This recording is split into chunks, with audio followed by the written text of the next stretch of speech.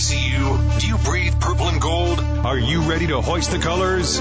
Now, time for the most in-depth look at the world of ECU athletics. Welcome in to Hoist the Colors with your host, Stephen Igo on 94.3 The Game. Watch the show live on Facebook and at 943thegame.com. Now, here's your host, Stephen Igo.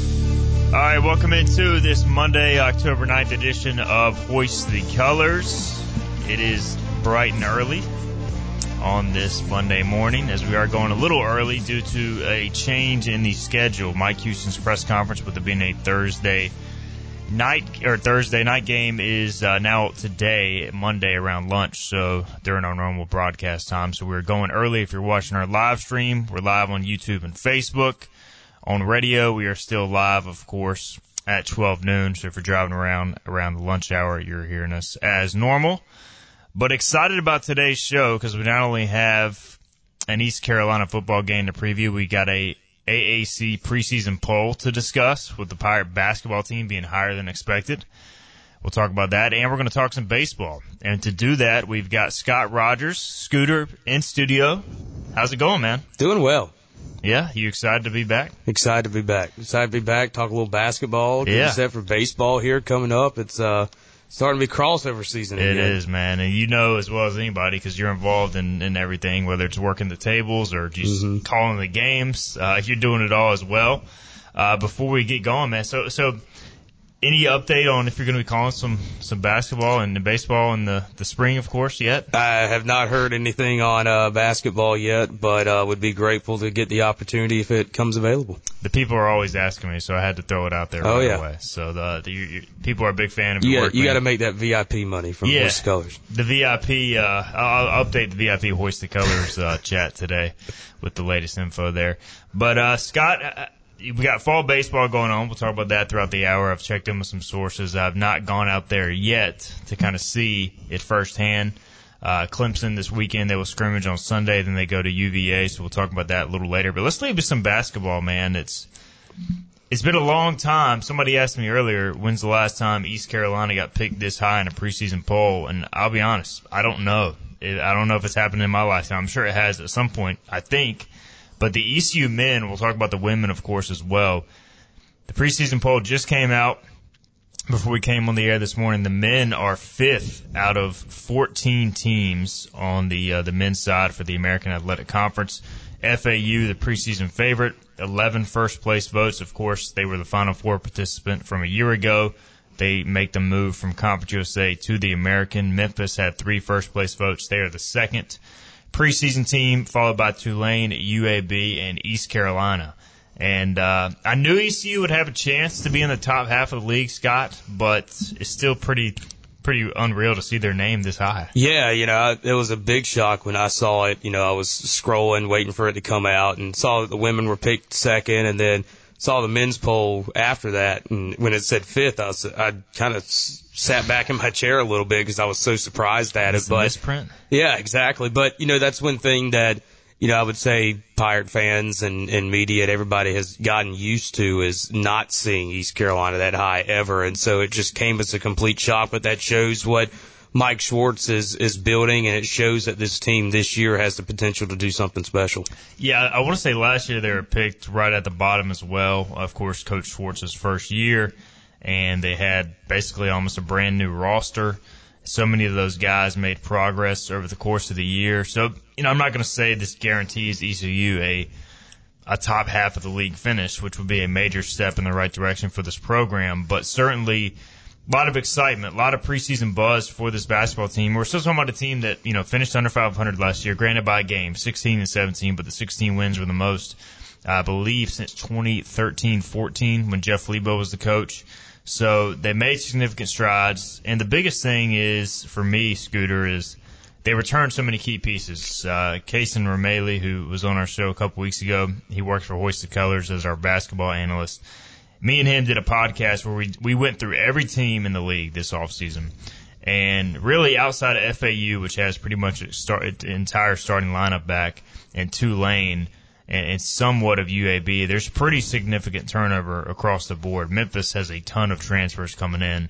They're just going to be loaded, as always, talent-wise. But ECU really and FAU, and maybe UAB are kind of the three schools that have a lot coming back. How much do you feel like that plays a role in this and just kind of the overall excitement from the fan base going into the season? I think it's a huge part, especially guys like Ezra Osar and Brandon Johnson, those guys that have been in this program, especially Brandon Johnson, who's been here for now 3 years, and Osar, who had a terrific first year last year. But I think those two guys are going to be a key point of this. And, of course, R.J. Felton as well, who's picked second-team all-conference preseason. And that's not even mentioning the guys that Coach Schwartz brought in this year. We hope Cam Hayes maybe will become eligible at some point during the season, but there's so many other pieces that he brought in, I think, that's going to elevate this team. And just like you said, having that experience now is something that it feels like Pirate basketball has not been able to say over the past, I would say, 5 or 6 years, just because of the transfer portal really taking off and guys leaving. You look at someone like Jaden Gardner, who had just kind of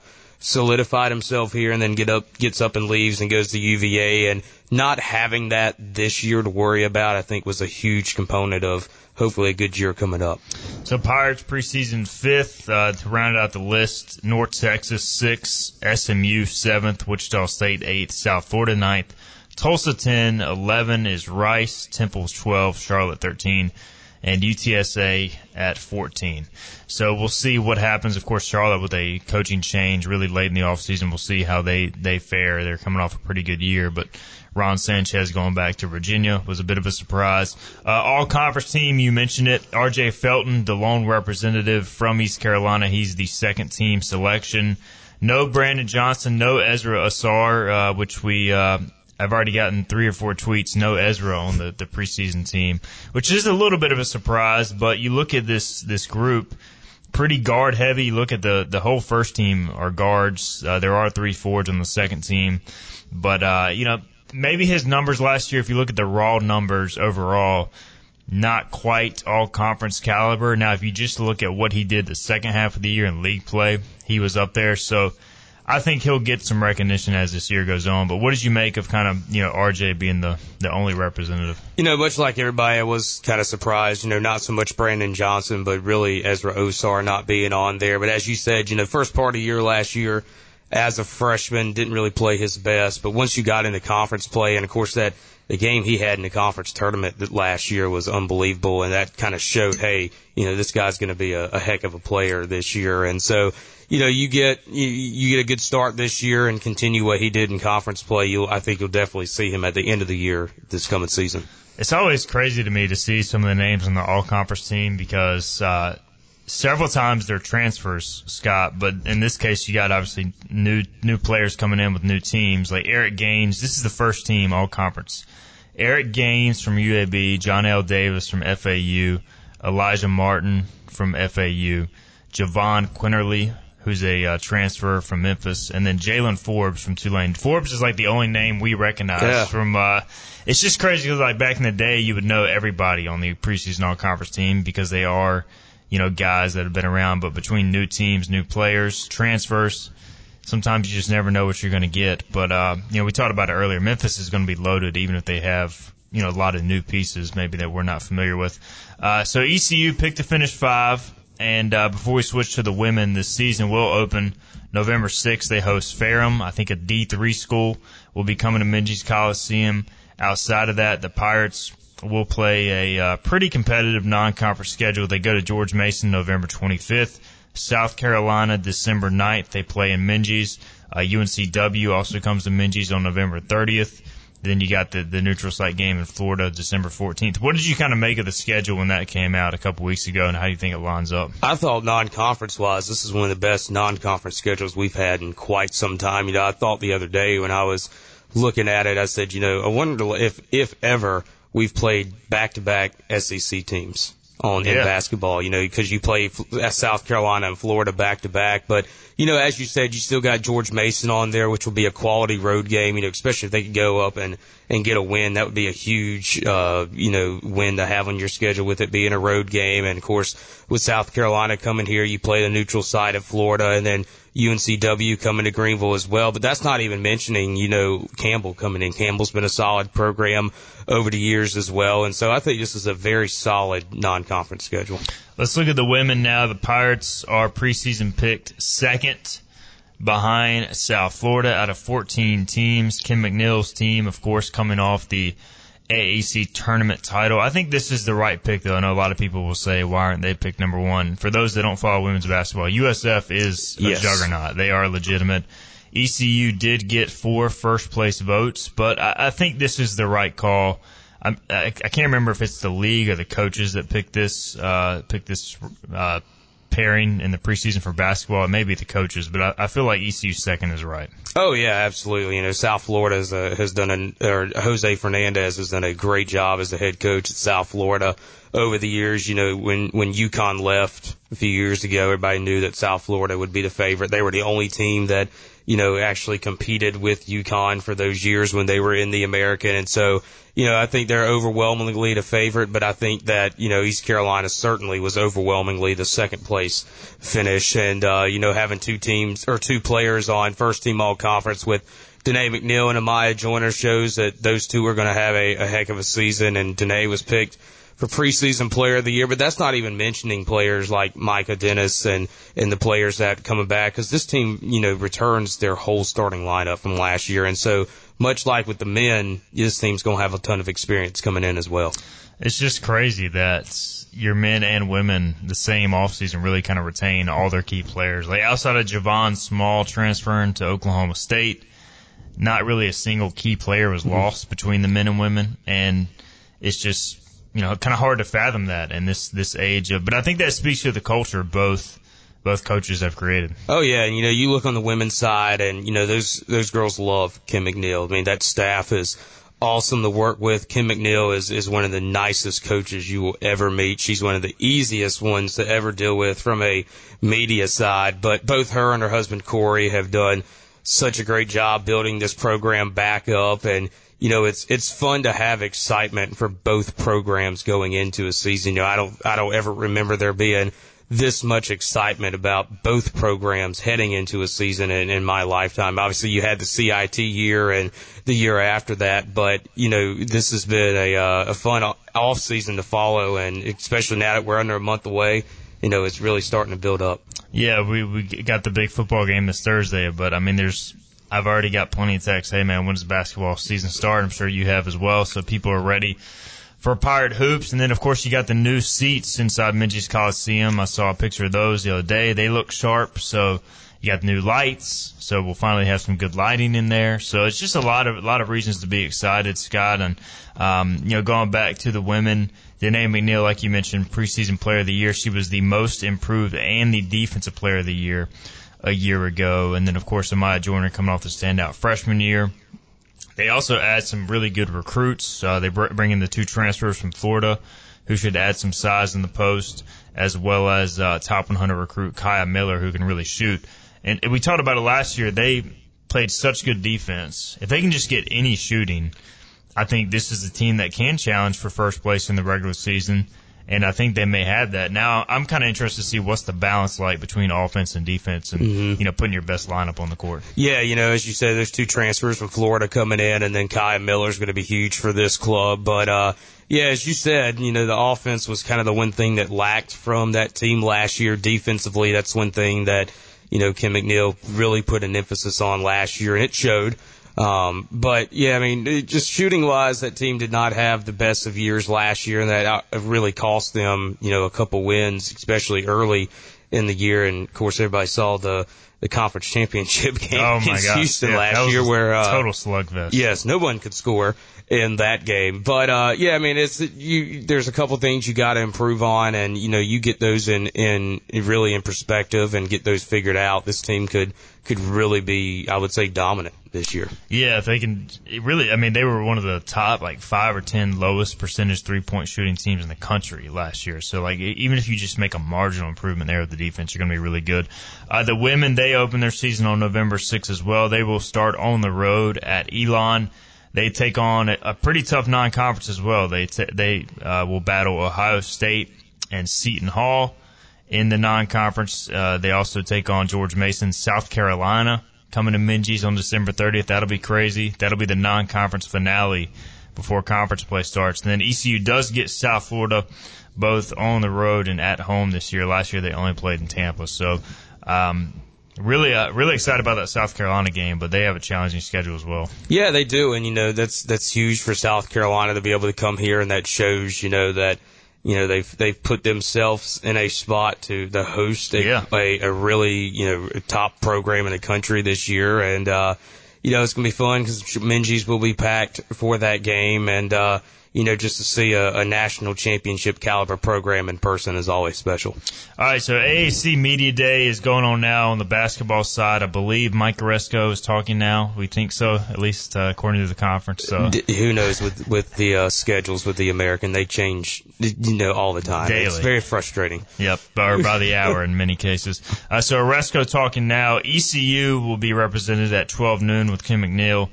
And then 12:10 with Mike Schwartz. We're still kind of uncertain on if the players will be speaking on ESPN Plus. This is being streamed on ESPN Plus, but just know that ECU will go at 12 noon.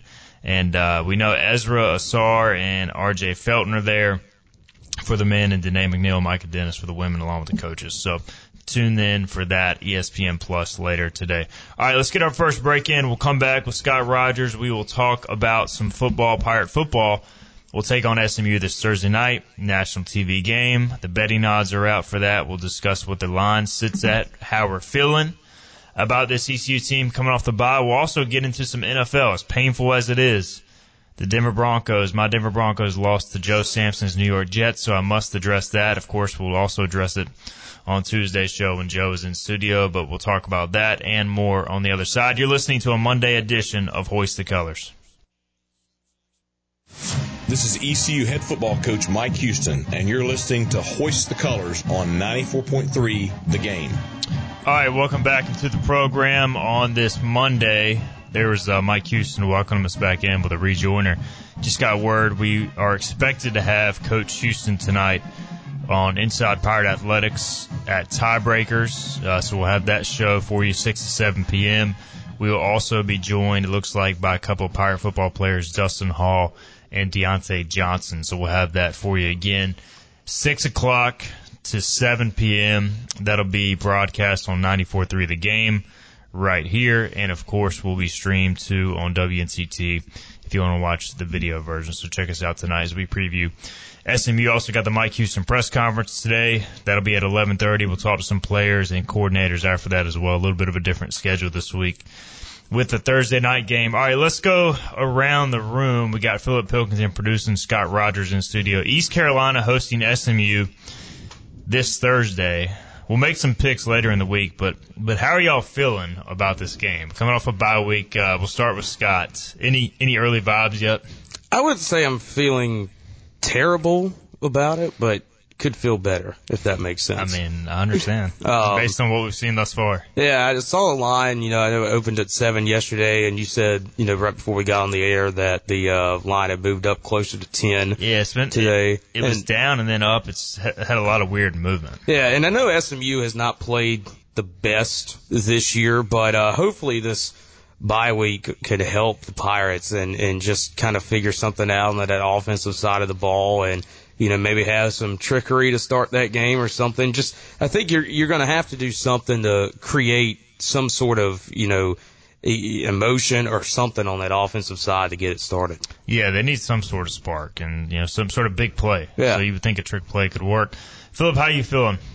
I feel better. I think with the departure of Tank Dell and Tanner Mordecai, that is a big thing for the Pirates right now. And that's no disrespect to Blake Harrell's defense, but I just don't think the Pirates can win in a shootout. So what makes me feel good is that SMU is kind of a team like East Carolina, where they rely on defense, they rely on low-scoring games, and they try and let up less points than the opponent scores as opposed to scoring more points than the opponent scores. And I think that plays into our hands because that's our type of team as well. So that makes me feel good. 10's a lot. I definitely think the Pirates keep it within a score. I mean, I still think they have a solid chance to win this game, but 10's a little scary. I guess a lot of people were hammering the Mustangs and they saw it was only a touchdown game.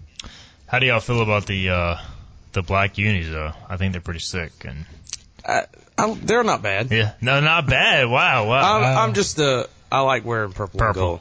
That's just me.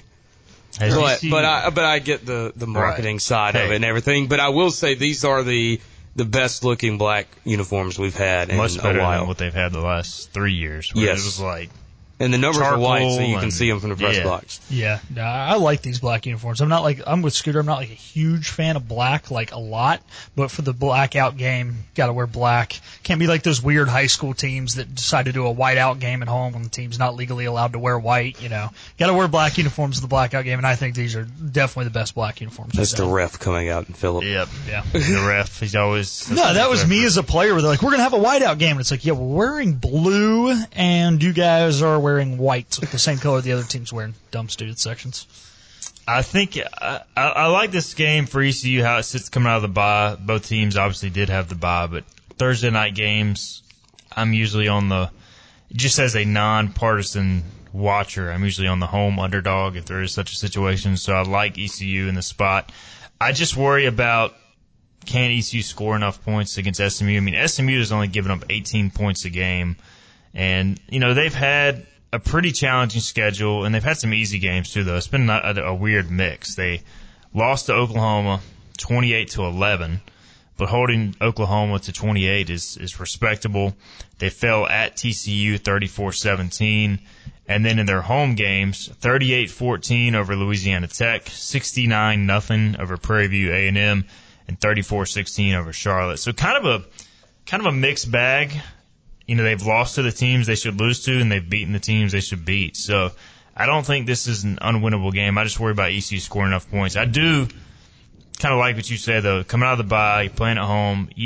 I could see ECU coming out with something new, sparking the game that way, but then can they sustain it? That's my worry, Scott. Right, and we saw that against App State where they came out on that first drive and scored, and then after that it was just kind of a lull offensively, and so like you said, you hope you don't fall into that, but I think coming out on that, the first time they get the ball on Thursday night, scoring would be huge, and it's going to be one of those where hopefully whoever gets the ball first wins, and hopefully that's East Carolina, but offensively, you've just got to be able to sustain something throughout the game and not just a drive here and there. I don't know what the crowd is projected to look like right now, but usually the students do show up well for this night of the Boneyard. It looks like the weather should be pretty good last I checked. So, and really, we've been to plenty of games. The student section is what makes the atmosphere in many cases. So as long as they show up, hopefully they stay. But the first half, I think, will be pretty hype. And if there's any professors out there listening, just give Friday off this week. Just do it. It'll benefit you. You can go to the beach for the weekend early. The students can what's the word I'm looking for? Recover after Thursday night, and it just. For an atmosphere, it's hopefully, last year on Thursday night, it was a good atmosphere with them doing the night of the Boneyard theme or whatever it's called to, kind of celebrate the students and give them a night. And so hopefully they show up again. And, obviously the record of the team is going to hurt, I would think, a little bit. But, the student section, when it's packed and when it stays the whole game, that's the key thing. When it stays the whole game is huge. Man, it's amazing just looking at every game, or a lot of games around the country. Like South Carolina a couple weeks ago was in a one-score game in the fourth quarter, and they've got a massive student section, and it had already cleared out. Mm-hmm. So it's like it's just a problem everywhere. William on YouTube wants to know, are there any players that I think could get more playing time out of the bye week that we may not know as much about? It's always hard to say, William. Good question for sure. I think defensively they've been playing so many guys already. Offensively, a guy like Camaro Edmonds, who we saw make some plays the last 2 weeks, and I thought even when he got in versus Rice, Scott looked good at a half-block. Marlon Gunn is nearing a return from injury, so he'll probably play some. It's just as hard to get all those backs more. I want to continue to see Chase Sowell more involved in the offense. He's been getting more involved, but I want him to really see him become the number one guy. And then defensively, I've been on the Sam Danka train all year. Phillip can tell you that. And his snaps have gone up. So those are names we kind of already know, but they're playing so many young guys already. I don't really expect too many more to come to the mix. Any guys you're looking at, Scooter, coming out of the bye that to maybe see a bigger role? Not really. I mean, you kind of hit on it with Chase Sowell and Camaro Edmonds, but I thought those guys played good at Rice. And I thought for the most part the offense wasn't terrible at Rice. I mean, you had almost 400 yards of offense. They just didn't finish drives. Right. Once you got inside the 30, you couldn't do anything, and that's what was so frustrating about that Rice game. And so, looking ahead to this game, obviously you want to score once you get into the red zone, and so you can do that. I would hope, have a good recipe for success over SMU. But, yeah, I mean, Kamara Edmonds has been really fun to watch in the time that he's played this year. You mentioned Chase Soule, who had a good game against Rice. But it's good to see those young guys playing meaningful snaps, because that's not only good for this year, but it's really good for the future. All right, we'll get more into ECU and SMU tomorrow and later this week. Let's take a look around the American. I got to be honest, Scott, I'm looking at these standings. Look at this just like giant column. I'm not, 14 teams, no divisions. You got all these teams that have played a different amount of games. It's just, there's just a lot going on here. And I know it's early in the year, and by the end of the year we'll have a better idea of where it stands, but I'm just not a big fan of like a 14-team league, and this is why. Because, I mean, obviously ECU is at the bottom with an 0-1 record. You got Memphis at the top, 1-0. 5 teams are 1-0. South Florida has already played 3 conference games, along with Navy. So it's just a little bit of a mess right now with this conference. Yeah, I mean, I agree with you a little bit, especially, when you look at someone like South Florida, who's played 3 conference games already, and East Carolina's only played 1. That's just, it's weird. It's weird. That's the best way to put it. But, yeah, I mean, I think you clearly have the best 2 teams in the conference as Memphis and Tulane. I don't think there's really anybody else that's close to them talent level right now. And then, after that, obviously you have teams that are 3-3, and you have teams like East Carolina that's 1-4. But after those 2, anybody could, finish anywhere, I think. I think there's a lot of even teams out there. You have teams like Charlotte, who's 1-4, but I think Charlotte is a better team than their record has shown. They played Maryland, I thought, pretty tough, and of course they have an interesting head coach in Biff Poggi. Oh, Biff. And so there's a lot of things, and you still got Navy in there. Navy is 2-3 right now, but the times that I've seen Navy play this year have not looked terrible, and so I think that's why other than Memphis and Tulane, there's just anybody could really finish anywhere right now in the American. You got Rice just lost to UConn at home after beating ECU. UConn was previously 0-5, so don't know what happened there. I mean, watching Rice in person, I don't think they're a very good team. I mean, ECU was the better team. They just did not execute in the key moments. Temple has struggled defensively and, gave up a ton of points. We'll look at the American this past weekend real quick in a second. But then you got USF. They started 2-0, and they give up 56 points to UAB. So it's just like... And that's after giving up how many to Alabama? 7 to Alabama, or 17. Like, what's going on, man? It's just it's crazy things. All right, so the past week in the American, of course, ECU was on a bye. UTSA goes to Temple. They win 49-34. Again, Frank Harris, kind of the returns at the right time. He's had that turf toe injury. He lights up Temple's defense. They're a team, I think, if they can stay healthy, to watch, along with Tulane, Memphis, kind of that caliber of opponent right now. E.J. Warner for Temple, 5 touchdowns, 472 yards in the loss. Got to think he might, hit the portal one of these years if he keeps lighting it up for a bad Temple team.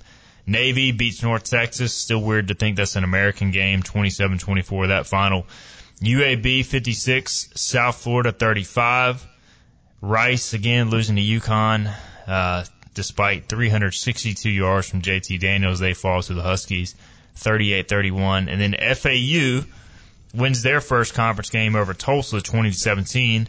And Tulsa was coming off a game where they just played extremely well. They had beaten Temple 48-26. So, I don't know, man. This is it's just all over the place right now, and I guess that's kind of what you expect early on. But this week should provide some more clarity. Of course, you got SMU and ECU matching up on Thursday. Tulane and Memphis Friday night. That should be a great one. Temple goes to North Texas. Navy at Charlotte. FAU at South Florida. UAB at UTSA. So maybe we'll have a little more clarity this week. Yeah, you would think, and I think clearly the game of the week in the American is going to be that Tulane-Memphis game, and is that That's at Memphis, correct? Yeah, Memphis, ESPN. And so, with that being a Friday night game, that's going to be interesting with the crowd and everything, how that factors in, especially with it being at Memphis and not in New Orleans, I think. But yeah, I mean, it's like you said, the Americans just all over the place right now, other than Memphis and Tulane. Yeah. And even if ECU could somehow pull the upset Thursday and they get Charlotte at home, I mean, the Pirates could kind of put themselves right back in the mix. So you just never know, as we'll see what happens in the American this week. All right, NFL, we'll touch on that real quick before our break. We had the big segment on Friday. Philip was talking crap to Joe Sampson.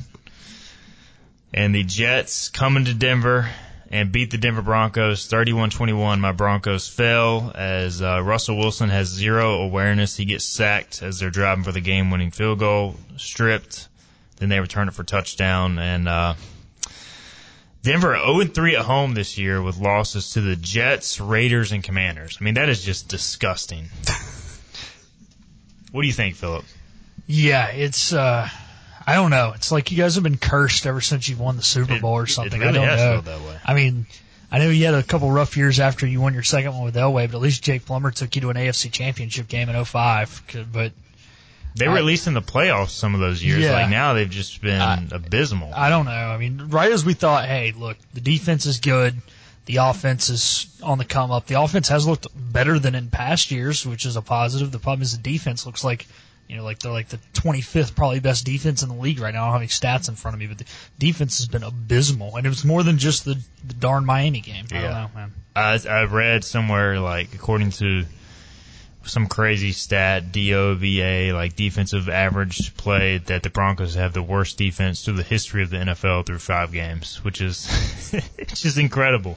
So Sean Payton has fixed some of the offense, and here we are. By the way, the Panthers might be the only team worse than the Denver Broncos. I mean, are they going to win a game? They're bad.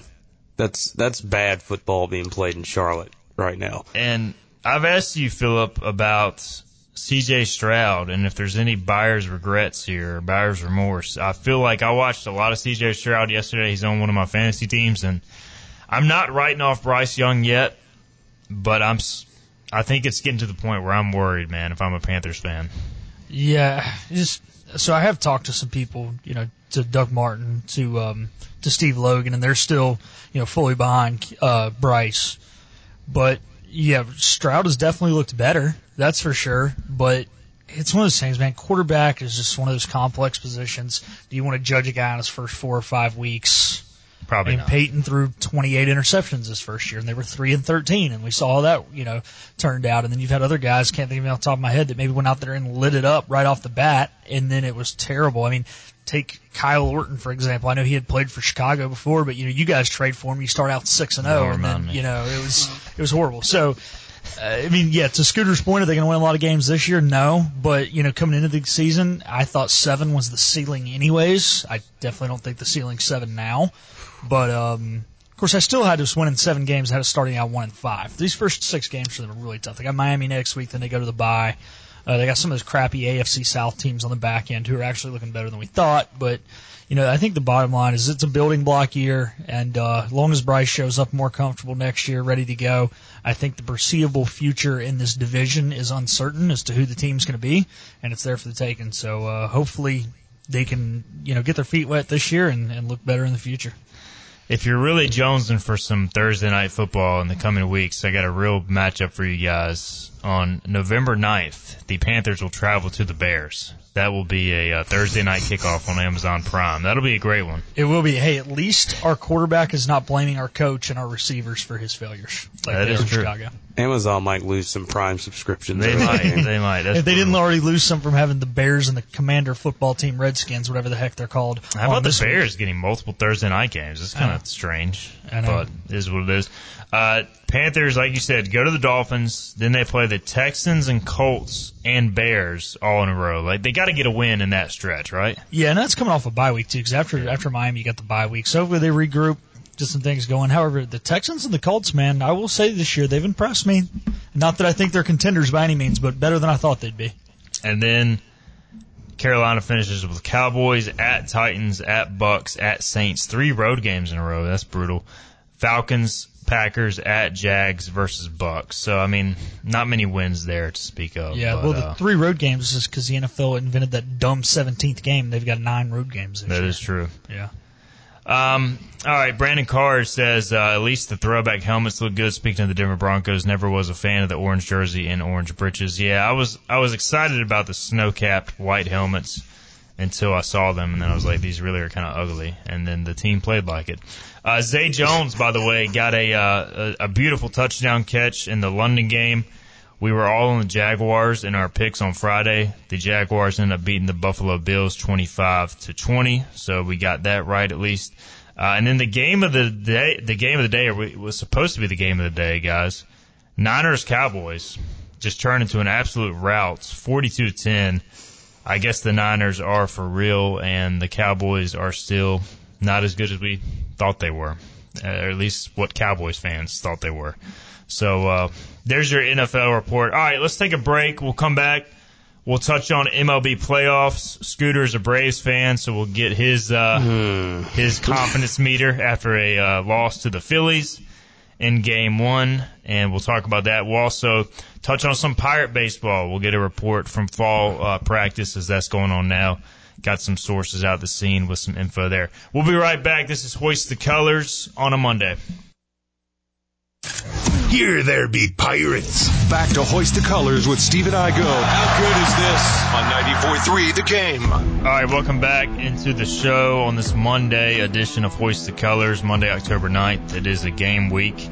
SMU-ECU are going to be playing on Thursday night inside Dowdy-Ficklin Stadium. We've talked football. We've talked basketball. Let's talk some baseball as well. East Carolina has had 2 weekends of live scrimmages inside Clark LeClaire Stadium, so the fall baseball is underway. We've got Scott Rogers here, play-by-play announcer for the baseball team. The Pirates will scrimmage Clemson this coming Sunday. That is scheduled for 1 o'clock, free to the public, so come out and watch that. That'll be a great game. Then they go to Virginia October 22nd. So a lot of good things we're hearing, some up and down, some, it's fall baseball, Scott, so you're going to have some guys, some key guys probably not playing, specifically not pitching, like Trey Savage, Wyatt Schenkman, Jake Hunter, some of the key guys from last year. Danny Bill has been slow ramping up. So there's been some kind of a mixed bag as far as, performance, but I think that's pretty standard in the fall. So you hear anything on what's going on out there? Yeah, I mean, like you said, that a lot of those bigger names I think have kind of been not necessarily shut down, but just not really used a ton in the fall. But a lot of the new guys are playing a lot. It seems like the 2 transfer pitchers, Chris Kaler and Drew Bryan, I know have gotten some good work, and both of them have looked pretty good so far in the fall, and so that's obviously good to see for the spring coming up, just because, anytime you bring in some arms, and, everybody saw what Chris Kaler did against East Carolina this past year when he was at George Washington. And so, I think pitching, is everything one thing that, a lot of fans are hoping it kind of takes a tick up, I would say, this year, or especially, takes that tick up and then sustains it throughout the year this year. But, overall, and that's not saying last year that pitching was bad or anything. It was just, there was a couple moments here and there that there were some bad games, and I think if you can sustain that throughout the year, pitching again, I think would be really good for East Carolina. Yeah, the strikeout numbers last year were really good. It was just, and strikeout to walk was good. They would just have like 1 or 2 bad innings, every now and then that would kind of add up. I've heard good things about Ethan Norby, the younger brother of Connor Norby. Again, it's fall baseball. I'm not going to say any of these guys have arrived yet, but good left-hander who has really pitched well, knows how to pitch, throws 3 to 4 pitches for strikes. You mentioned Drew Bryan, Chris Kaler. They're kind of the more experienced transfer options. They also brought in a lefty from Seton Hall who has helped out as well, Aaron Groller. He's been slowed a little bit this fall, but I think has a chance to add some more left-handed options. Overall, a lot of lefties. Eric Ritchie's the guy who we saw come on strong second half of last year. For me, you lose some guys at the back end of the bullpen, like Saylor, of course, like Spivey, at least at the end of the year, Landon Ginn. Who are going to be those guys stepping up? Because I feel like Zach Root, Savage, you're going to have a pretty good rotation. Kaler, Drew Bryan.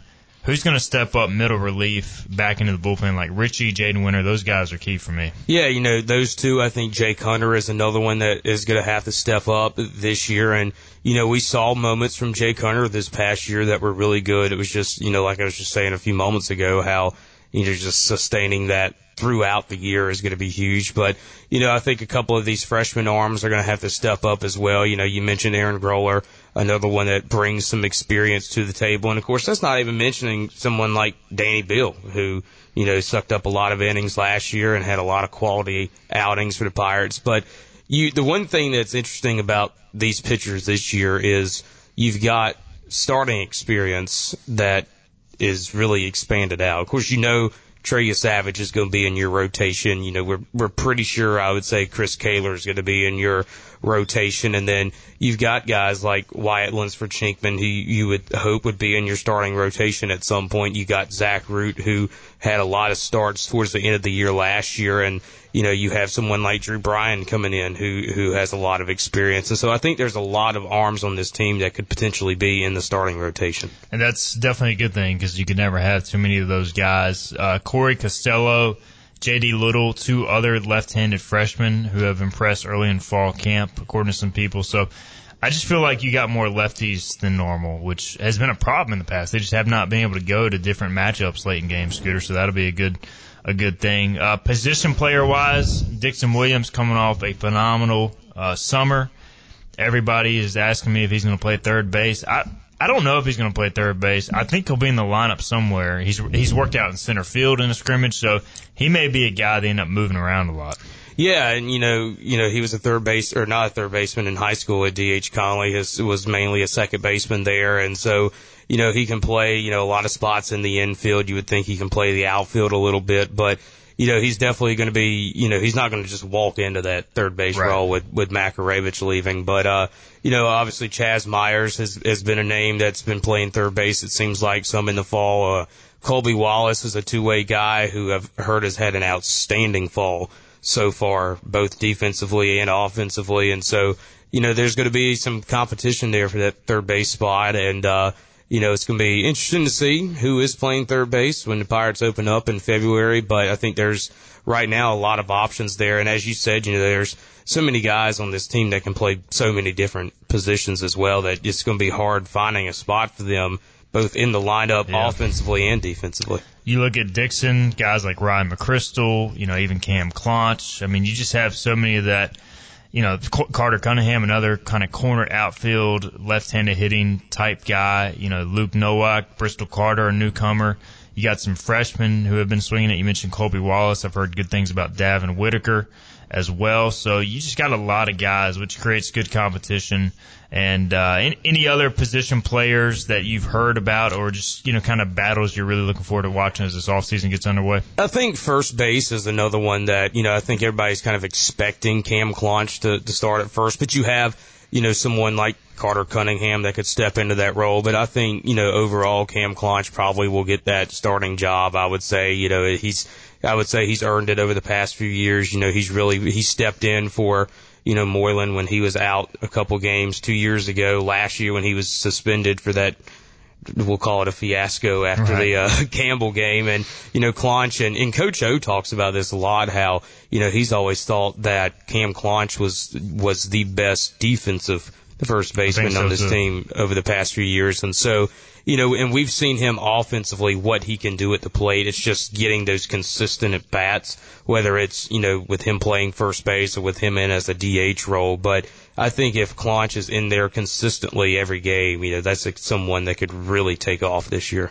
As a senior, he definitely deserves that opportunity. All right, let's get our final break in. We'll come back. We'll touch on MLB playoffs, get Scooter's take on the Braves. Are they cooked, or can they come back after their 0-1 start in the NLDS? We'll talk about that on the other side. This is Hoist the Colors. Back to Hoist the Colors with Stephen Igo. Drink up, me hearties, yo-ho. On 94.3 The Game. All right, welcome back into the show.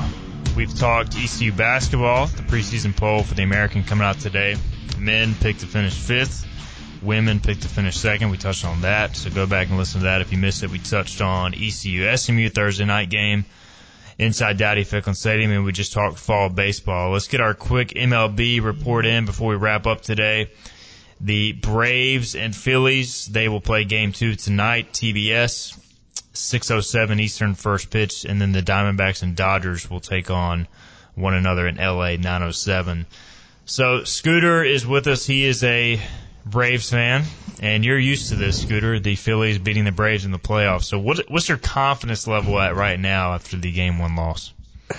It's not very high right now. And, we were talking about in the break how, obviously having the lull with the wild card games after the regular season ends, and then you're having this, you play one day, you take a day off, you play, and then you take another day off. It's just, Braves, they can't get into any kind of rhythm right now. And I think that's hurting them as well. But, and another thing is the Phillies were just hot coming in. They're good, yeah. I mean, that's a good team. And, obviously they've been playing very well. And, I mean, that play Trey Turner made the other night really solidified that game for them. And they've just got so many playmakers, the Phillies do. I mean, you've got Turner, you've got Schwarber, you've got Alec Boehm at third base. I mean, they're loaded with talent. And, it's interesting because they finished so low in the NL East, I should say, this year. And, that's a team that really should have given the Braves much more competition in the standings. Yeah, it just seemed like they were kind of coasting the second half of the year, knowing they were probably going to play the Braves in the playoffs if they took care of business in the wild card round. And how much of this is mental too? Like they know they can go into Atlanta and win, and like talking to Braves fans before the playoffs, they were like, the one team we don't want to see is the Phillies. And I feel like, unfortunately, with them winning Game 1, it just sets in even more. Oh yeah, and now no matter what happens tonight, whether Atlanta wins or loses, you have to go into Philly end up with a must-win situation to be able to have a chance of winning that series. And as well as anybody, as much as you hate to admit it, it's a tough place to go play. I mean, those fans are crazy, man. Absolutely. We saw it during the wild card games how excited they were and the atmosphere, and that was with the Phillies, crushing the Marlins, especially in that second game where they were up so much and everybody was still on their feet, waving those rally towels all over the place. And so it's definitely going to be a rocking atmosphere. That was one thing I thought that the Braves fans really didn't have on Saturday night. With there being 43,000 fans there, it did not have, I thought. And maybe that just because maybe it was just TV broadcast you couldn't hear, but it just didn't feel like it was a really good atmosphere. Maybe it'll change tonight. Scooter, we appreciate the time on today's program, man. Great stuff on a lot of fronts. Absolutely. Thanks for having me on. All right, we'll be back 12 noon tomorrow on Hoist the Colors. Thanks for tuning in. This has been Hoist the Colors with your host, Stephen Igo. Tune in weekdays at noon for all things ECU sports. Get a recap of the show at 943thegame.com, on Twitter, Facebook, or anywhere you get your podcasts. We're back tomorrow with more of Hoist the Colors on 94.3 The Game.